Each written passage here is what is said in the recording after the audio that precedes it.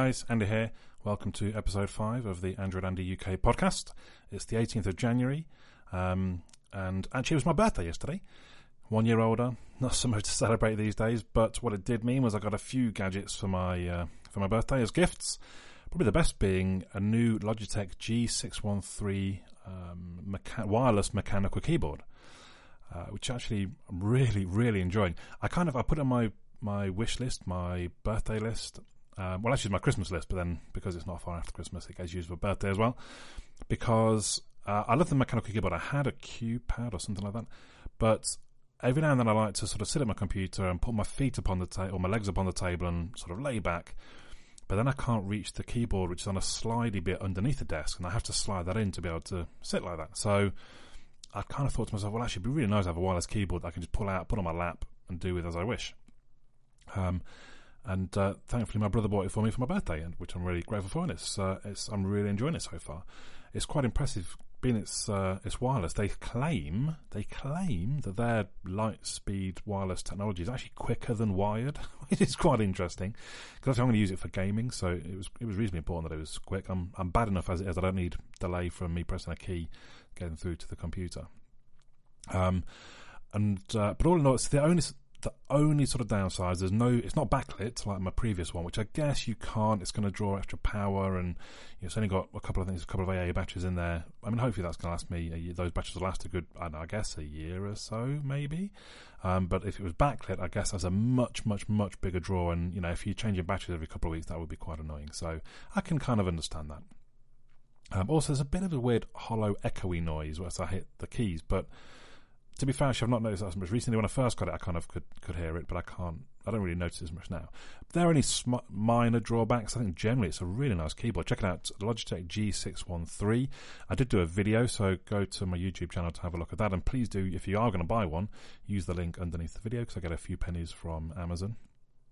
But on all, yeah, really very good keyboard. Really quite impressed with it. So, and I actually got it a little bit early then as well, because I decided, I think it was on a Saturday, like a week or so back now, that I would set up my Raspberry Pi 3, which my brother also got me for Christmas. So I was looking for things to plug into. I had a mouse that I used for my laptop, so I plugged that into the USB, and I was looking for another keyboard, so I don't have to get behind my PC and unplug my PC keyboard and plug that into the Raspberry. And I went to my brother and said, have we got a spare keyboard knocking? Because we used to have loads. We used to do LAN events, and we literally probably had like 10 or 12 spare keyboards. But when we moved into the flat, we probably got rid of a lot of them. And I just couldn't find one. I said, have we got a spare keyboard? And he said, well, if you need a spare keyboard, I guess go and open your birthday present. Oh, okay. And then it was this G613. Anyway, so I set the Raspberry Pi up. It's quite sort of a fun little device. I guess my issue is I don't really know what I'm going to use it for. If you Google Raspberry Pi projects, there's loads of different ideas out there. I think the main thing I see is people using for media servers, and I don't really have a need for that. We've got a file server which holds all my media and DLNAs to the TVs. I don't really need. I mean, I guess I could have a portable one, but then I just don't particularly need it. But the Raspberry Pi 3, it's got Bluetooth, it's got Wi-Fi. So actually, the new keyboard can also connect to Bluetooth, and you can switch back and forth between the Lightspeed and the Bluetooth. So I've been able to use that with Raspberry Pi actually. So I don't even need my old mechanical keyboard. So I'm looking to sell that. But it's generally quite impressive. The only time I realised that it really slowed down, I installed Chromium, and I tried to open up my usual sort of web pages, like TweetDeck being one of them, and it seemed to, pretty much just hang the whole device. So I've not tried that again. I was doing a little bit of coding. I actually wrote my first Python program on the Raspberry Pi. Just a little shopping list app that it sort of said, what item would you like to add to the list? And you type apples, and it adds apples. But if you type apples again, it takes it off. If you type show, it shows you your shopping list. If you type exit, it quit. Just a silly, just to sort of. I'm just testing the Raspberry Pi really at that point, but it is the first Python program I've written. And I did get the Raspberry Pi because I want to learn Python, and I am learning Python. But I don't yet really see how. I don't understand if they're native apps, because I've written I made a Python, whatever shopping list.py, but I can't run that natively, I don't think. So I need to look into exactly how Python fits into the Raspberry Pi. If you know, let me know. Email me, androidandy.uk. Have a look at the contacts page. So, but that's been quite funny. It's quite for 40 odd quid. It's just a little bit of fun. It's a little bit of gadgetry if you're into that kind of thing. or just making projects. Some people have done some amazing things, even just simple stuff like, I don't know. So I saw something at work, the IT department, they've got all these different meeting rooms. They've got little Raspberry Pis in each one with motion sensors, and actually it reports back to a server somewhere if a office is in use, and they sort of generate usage statistics for the different offices, which I thought, that's my kind of thing. That's my sort of nerdy kind of thing. I really need to get into that sort of stuff. So from what I understand, there's loads of options for you to just play and build things and all sort of that. So, check it out. Again, I've done a brief video on the Raspberry Pi, so have a look at that if you're interested to know more. Other news, in the last couple of days, YouTube sent me an email. It really worried me at first. It basically said, we're no longer going to monetize your channel. What? And I was really quite panicking. Then I realized they were talking about my personal YouTube channel, which, okay, fair enough. Well, not fair enough, but still, it's not as bad. At least my main one is still monetized. So basically, they're bringing in a new criteria that you've got to have at least 1,000 subscriptions and at least 4,000 hours viewing time in the last 12 months. Now, both of those are pretty hefty. So my main Android Andy UK channel, not a problem. I'm closing in on 15,000 subscribers and I think about 10,000 hours every year. So that's, I'm well beyond the criteria for that, not a problem. But my personal one, which generally I just throw out little bits of me playing games, or I can have family stuff on there for just like private. Every now and then, though, I do a review of something that's not really technical related, so I don't really want to put it on Android Andy. Like I've done the last couple of mattresses that I've bought. I've done one for a bike clock that's really popular. Actually, I've got it's 5-figure views.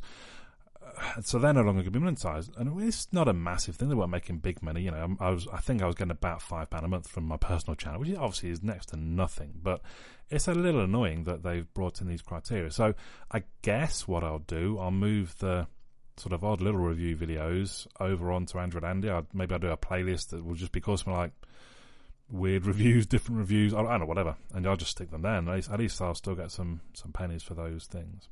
I don't know if I said, just so you know, so I average around sort of 2.5 minutes on Android Andy of watch time. Any video that someone watches, on average, they watch 2.5 minutes of it. On my personal channel, they average 2 minutes. So you're looking at around about 100,000 views every year. That's quite a lot. So I think there's going to be a lot of YouTubers that are no longer going to be monetized. I mean, granted, it's not big money if it is those sort of smaller numbers, like I say, about £5 a month, but still. And my personal channel is a long way from the criteria, so there'll be some making, I don't know, £30 to £40 a month, which all of a sudden no longer going to get monetized. Now, they don't really give a reason why they're doing this, but I'm pretty sure it's to do with the issues they've had, where someone makes, let's call it a risky video, where they're talking about things they probably shouldn't be talking about, or they're being quite controversial, or whatever it might be, and somebody's advert has played before that video for whatever reputable company there might be, and they've got upset because their video has been attached to this risky and whatever type of video, and they've threatened action. They've pulled their adverts off YouTube and all that sort of thing. So initially YouTube brought in this thing where they demonetized certain videos that they deemed to be risky. And it was clearly being done by a bot, by an algorithm, because around probably 60 to 80% of my videos keep getting demonetized, and I have to ask for them for a manual review, which luckily I get enough views that they would do that.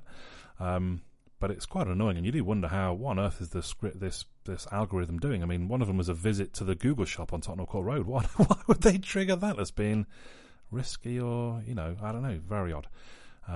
But I guess these new limits and just demonetizing a whole channel is their new way of dealing with that, which obviously is going to really quite annoy some people. So again, let me know your thoughts. If you're one of these that's going to be demonetized, let me know what you think. PC gaming, I'm still playing PUBG, but I'm getting a bit more annoyed. I'm trying to tell myself that it shouldn't. I mean, I'm kind of slightly addicted to it because it is such a great game. But at the same time, I've played some evenings. You'll play for 3 hours. Maybe you'll get one kill. I'm sure there was one evening where I played for an hour and a half, 2 hours, and I barely even pulled the trigger on a gun, because it's that kind of game. You can spend hours just running around looting, and then you'll get shot in the ear hole by somebody without even knowing they're there. At the same time, the thing that keeps you coming back is when you do have that great game. So we had a win 3 nights ago, where it just gets so tense. When you get down to the last 12, we didn't have particularly good cover, but all 4 of us were still alive. So we're all trying to watch a different direction. We're all calling out what we're seeing. I love the teamwork aspect of it as well. It's fantastic. There's not many games where you're so reliant on your teammates and that it pays off so well for you to work together. And it is just the little gems like that keep you coming back, because each time you're hoping you'll have one of those. At the same time, the cheating aspect has got pretty silly. In a game last night, this one guy, we got down to 20 people left. And again, we're feeling quite good. I think there was at least 3 of us in the squad of 4 were still alive. And all of a sudden, just one by one, we just got shot by this guy. And you watch the death cam, and he's kind of on the other side of the map, just randomly spinning and shooting and killing people. It's just so blatant. It's kind of sad in some ways. Yeah, I keep thinking I do love it, but I keep thinking I really should try and stop playing. I'm still playing a fair bit of Overwatch. I'm really enjoying that. I'm really enjoying the Mystery Heroes, where it just randomly gives you a hero each life, and each time you die, you come back as someone different. That's quite good fun. Makes you play different characters you normally wouldn't choose. There's not really much salt. There's not really much aggro. No one can be moaning at your choice because it's not your choice. So it's generally, there's a better atmosphere in the game. It gets a little bit weird. I was in a game where I was a Reinhardt, and then before I know it, there were 3 other Reinhardts, and we had a Bastion and I think a healer. So in other words, Reinhardt's a guy with a massive big shield, which has, 2,000 hit points. It takes quite a long time for them to break the shield.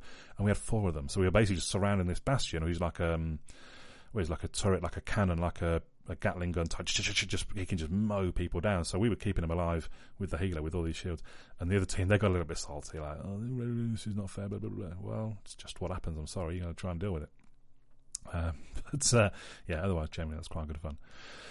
On the TV front, I've finished Peaky Blinders, or I'm up to date with Peaky Blinders, I should say. I really like it. The main characters, they keep getting themselves into these predicaments where you're kind of thinking, oh my God, how on earth are they going to get out of them? And they, without spoiling it, they do, obviously. Well, I say that. There's some reasonably main characters that do die. It's one of those type of shows that they keep you on your toes, they keep you guessing. I would recommend it. Sometimes it's a little bit easier. The way they get out, they just go, yeah, well, we did this, of course, and therefore, blah, blah, blah. And okay. It's a little bit, I don't know. But I shouldn't. It is good. It is good. I recommend it. Peaky Blinders is a BBC show, but it's on Netflix. I highly recommend it. So, there we go. I think that's all I've really got for you in episode 5. Hopefully you've enjoyed that. Do spread the word. I probably should do a YouTube video letting people know it's here. I don't know if anybody's listening. I think definitely there's one person listening, because they asked, when are you doing more podcasts? So thank you. If you're that listener out there, I do appreciate you listening. At least I know I'm not just talking to myself. Anyway, that's it for now. My name's Andy. I'll catch you all again soon.